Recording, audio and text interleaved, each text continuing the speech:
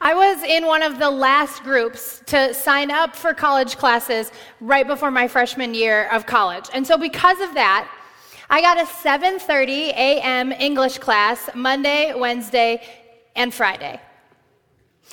And if you didn't take many English classes in college, or you don't remember what it was like, you cannot miss them. Even at big universities, English classes are typically small, which means they have a strict attendance policy. So 3 days a week, my first semester as a freshman, I got up very early and walked to class. And because of that, I also had a break in between that 7:30 a.m. class and the rest of my classes that morning. And so for some reason, still unknown to me today, I decided to start reading the Bible and studying scripture during that break every Monday, Wednesday, Friday. I had never done this with this much consistency before. Many of you know that I was raised here at CPC, so I got and was taught a lot about scripture. We had a lot of scripture lessons growing up. I was well-versed in green felt board Bible stories and read my lessons as a student leader every Wednesday night, but I had never really studied scripture before. And then all of a sudden in Abel Hall at the University of Nebraska, very early in the morning, I started reading. God pulled me into his word and I was hooked. The only thing that I had to offer in those moments to him was consistency. Honestly, God did the rest. He was the one that opened my eyes and my ears to his life, to his character. He started to transform my thoughts. He started to reshape my attitudes and my behaviors through his words. Because God's word has the power to reshape attitudes and reorder thinking. We've been talking through the book of Ephesians over the past few weeks and learning that when we make space for God, when we surrender to him, our lives become aligned with him. Our attitudes are reshaped and our thinking is reordered. So if you have an Ephesians Journal Bible, please go ahead and open it to chapter 4. If you do not have one of these, just grab the Pew Bible and feel free to mark that up and write in that as we read, starting in verse 21. Assuming that you have heard about him and were taught about him as the truth is in Jesus, to put off your old self, which belongs to your former manner of life and is corrupt through deceitful desires, and to be renewed in the spirit of your minds, and to put on the new self, created after the likeness of God in true righteousness and holiness. Therefore, having put away falsehood, let each one of you speak truth with his neighbor, for we are members one of another. Be angry and do not sin. Do not let the sun go down on your anger and give no opportunity to the devil. Let the thief no longer steal, but rather let him labor, doing honest work with his own hands, so that he may have something to share with someone else in need. Let no corrupting talk come out of your mouths, but only such as is good for building up, as it fits the occasion, that it might give grace to those who hear. And do not grieve the Holy Spirit of God, by whom you were sealed for the day of redemption.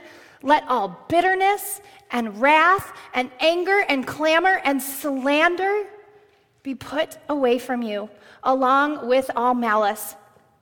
Be kind to one another, tender-hearted, forgiving one another as God in Christ forgave you.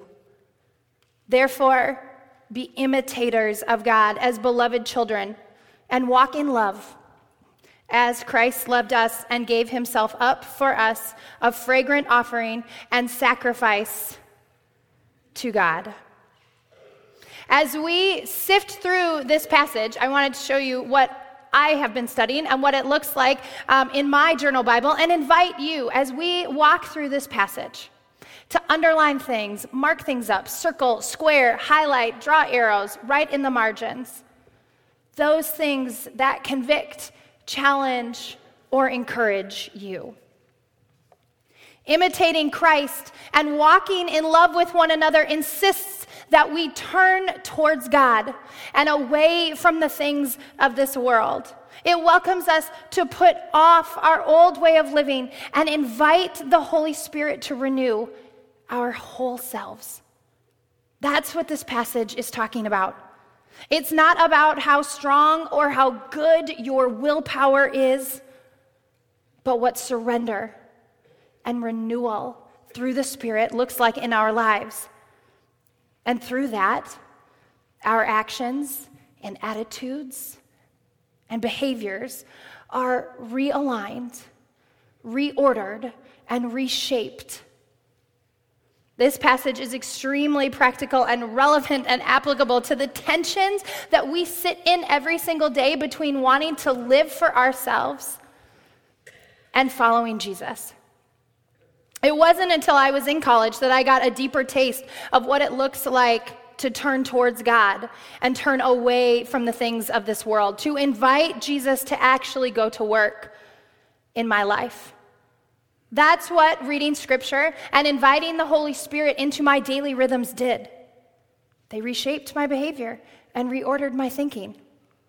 Verses 22 and 23 tell us to put off our old self. It says to walk away from the deceitful desires that corrupt us, those things that lie to us and tell us, this is where my identity could be found. These are the good things to do that will fill me up. Those deceitful desires that tell us that this is where life's happiness is really found. And instead, to be renewed in our minds and to put on a new self created to be like God. I did a Beth Moore Bible study when I was in college. I've done several since, where she talked about changing our want-tos. She challenged us to invite the Holy Spirit into our want-tos, our desires, that which we want to do, so that it could become aligned with Jesus. When the beginning of this passage talks about putting off our old self, Paul's talking about changing our want-tos. The way of living for ourselves belongs to our former way of life, when we didn't know Jesus, when we didn't have the Holy Spirit. And we are invited instead into a renewal of our spirit through our minds. The Greek word for renewal in this passage is ananeo. And it specifically is talking about the mind, and it means to renovate, to reform. There is activity. There's a reciprocal force at play. It requires activity. We have already heard in this sermon series that salvation is found in Jesus and Jesus alone. There is nothing that we can do to earn our way to heaven. There is nothing we can do to earn a relationship with God. Jesus Christ is that way. His life, death, and resurrection provides that relationship with God. And all we need to do is say yes to him. You don't have to get all cleaned up. You don't have to have been to church a certain number of times. You don't have to know what the Bible says or what it doesn't say. You can choose to trust Jesus right now, where you are at. And it is after that decision that Jesus goes to work at transforming our lives. These passages are the passages that are hard, because it's in these passages where we are asked to truly surrender our lives, to surrender our want-tos, and to allow the newness of Christ to be formed in us and to go out from us. So then Paul gets really practical.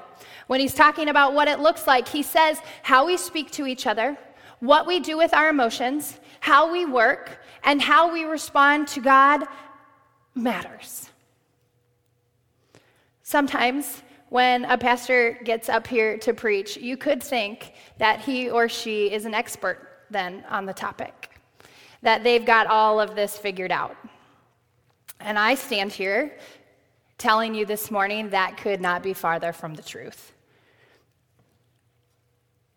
I have been wrestling with these things for years. Specifically, that first one, how we speak to each other. The Holy Spirit is constantly working in me. I have been getting in trouble for what comes out of my mouth since I was 2 years old. When my parents brought my sister home from the hospital, I looked at her and looked at my parents and said, "When is she going back?" And it hasn't stopped since. I need the Holy Spirit to be renewing my mind so that what comes out of my mouth is aligned with Jesus. Paul says to speak truth. He starts with truth, that we are to put off falsehood and put on truth. One of the first social lessons we learn as children is not to tell a lie. And I feel like all of us would agree. We should not tell lies. But falsehood in this context is not just a blatant lie. Falsehood in this context refers to whatever is not what it seems to be. The first thing Paul tells us to do when we want to imitate Christ and walk in love with one another is to put away whatever is not what it seems to be, and instead to speak truth. It talks about this because we are members one of another. I love the wordplay there. We are members one of another. We belong to each other. It is in reference specifically to the body, saying that in Christ, we are all connected to each other. But it can be really hard to turn away from this falsehood and how our world elevates it. There's a driving force right now in society that promotes falsehood, that tells us and gives us permission to slightly alter and change that what is true and make it seem like it's not. 7 in 10 Americans have it. 90% of 18 to 29-year-olds rely on it. Social media drives this need for us to slightly alter what is true. Psychologists say that people tend towards presenting a socially desirable, positive self-view online. There's this desire to look a certain way, to impress others, to keep up appearances. But I don't think Paul is impressed by that. And I don't think God is either. When there's a therefore in Scripture, I was always taught we need to ask what it's there for. In light of putting off our old self and renewing our mind and putting on our new self, you'll put away falsehood and speak truth. Now, I don't think that this means that all of us are going to commit this morning to getting off social media for good. But I do think it means that we ask ourselves, are my posts, are my words in line with who Jesus calls me to be as his disciple? And if it's not social media for you, ask yourself, what is it that tempts me to alter the truth and make it seem like what I'm saying or what I'm presenting to the world is not what it should be? Paul continues talking about what it looks like to live a life aligned with Jesus and how we speak to people by saying there should be no corrupt talk, backbiting, profanity, slander, gossip, shouting, bitterness from us. Friends, our words matter to each other. And it's so common for these manners of speeches to come out of our mouths, sometimes without any thought. When was the last time you were bitter with a family member or lied to a coworker? When was the last time you shouted profanity at the driver in front of you or gossiped about a kid at school? When was the last time you made a cutting comment about a mom who does things differently than you? When was the last time you spoke with disgust about a neighbor who voted or will vote differently than you? What if God's people look different? What if God's people spoke differently? What if we actually let the Holy Spirit renew our minds so that we could imitate Christ and only speak words that are good for encouraging others and building others up? What could change in our businesses, in our schools, in our homes, at our clubs, in our world?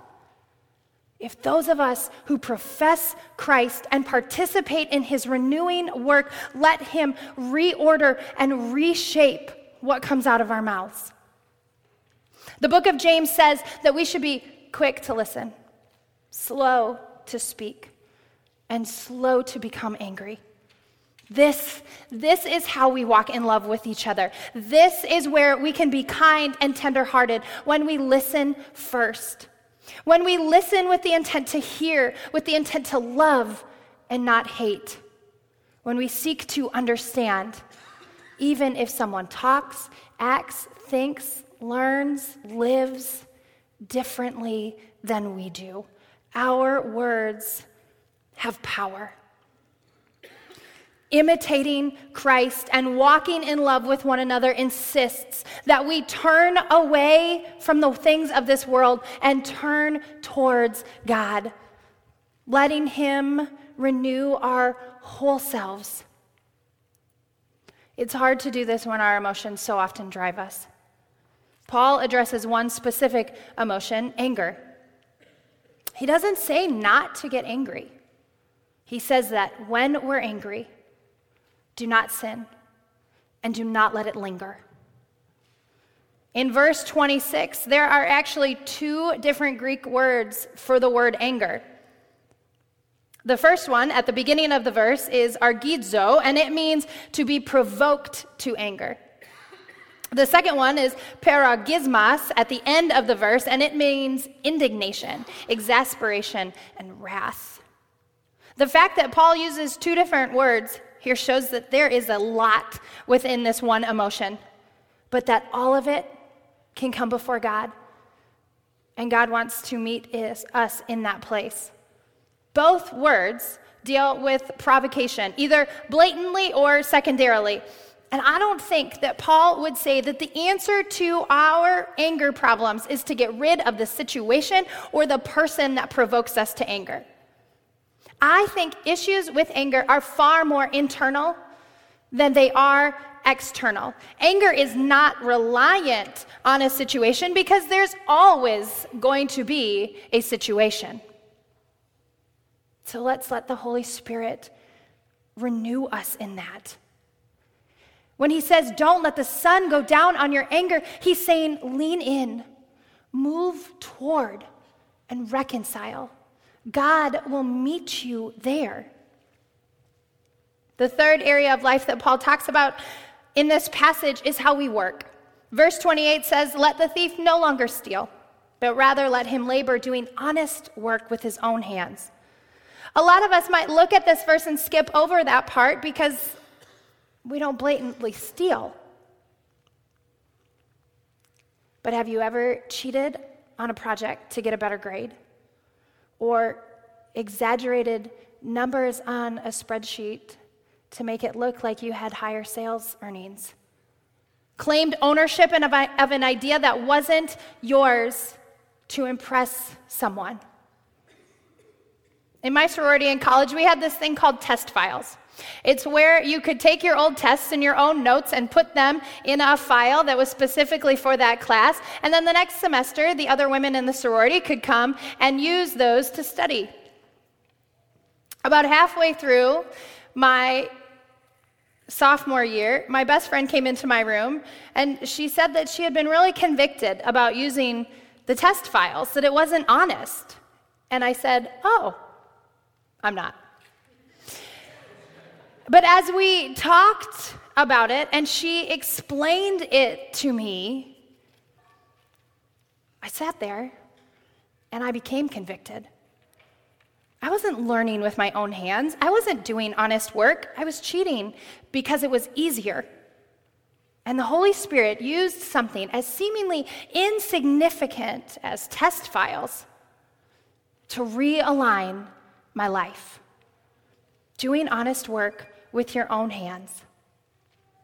And then finally, Paul talks about how we respond to God. He says in verse 30, do not grieve the Holy Spirit of God by whom you were sealed for the day of redemption. The New Living Translation says, and do not bring sorrow to God's Holy Spirit by the way you live. The Contemporary English Version says, don't make God's Spirit sad.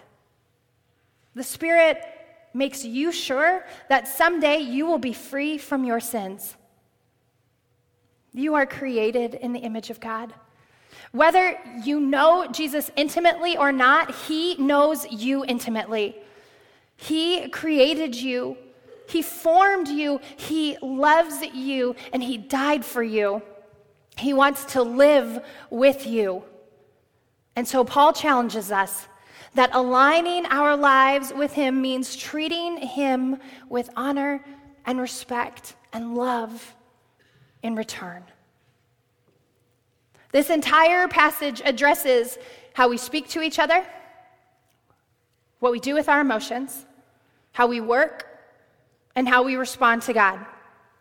It invites us into a renewal process in all those areas that imitating Christ and walking in love with one another insists that we turn towards God and turn away from the things of this world. These things are hard. And Paul didn't write this to us as a checklist to master in order to be a Christian. We don't do this on our own. The point is that the Holy Spirit comes into us and renews us and goes to work. We bring our lives.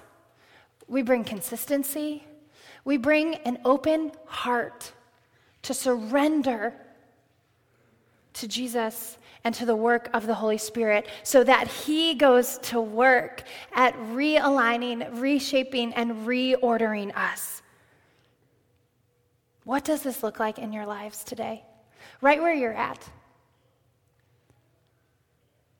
What does this look like? Where is there wrestling going on in your spirit? Where is God whispering in your ear?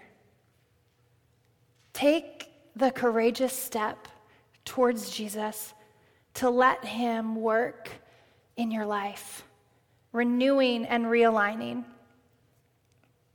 If you don't know Jesus that intimately this morning, maybe that's where you start. Keep asking questions. Keep growing. Let him be a part of your life. Give this whole faith thing, this whole Jesus thing, a chance. If you do follow Jesus, our whole lives matter.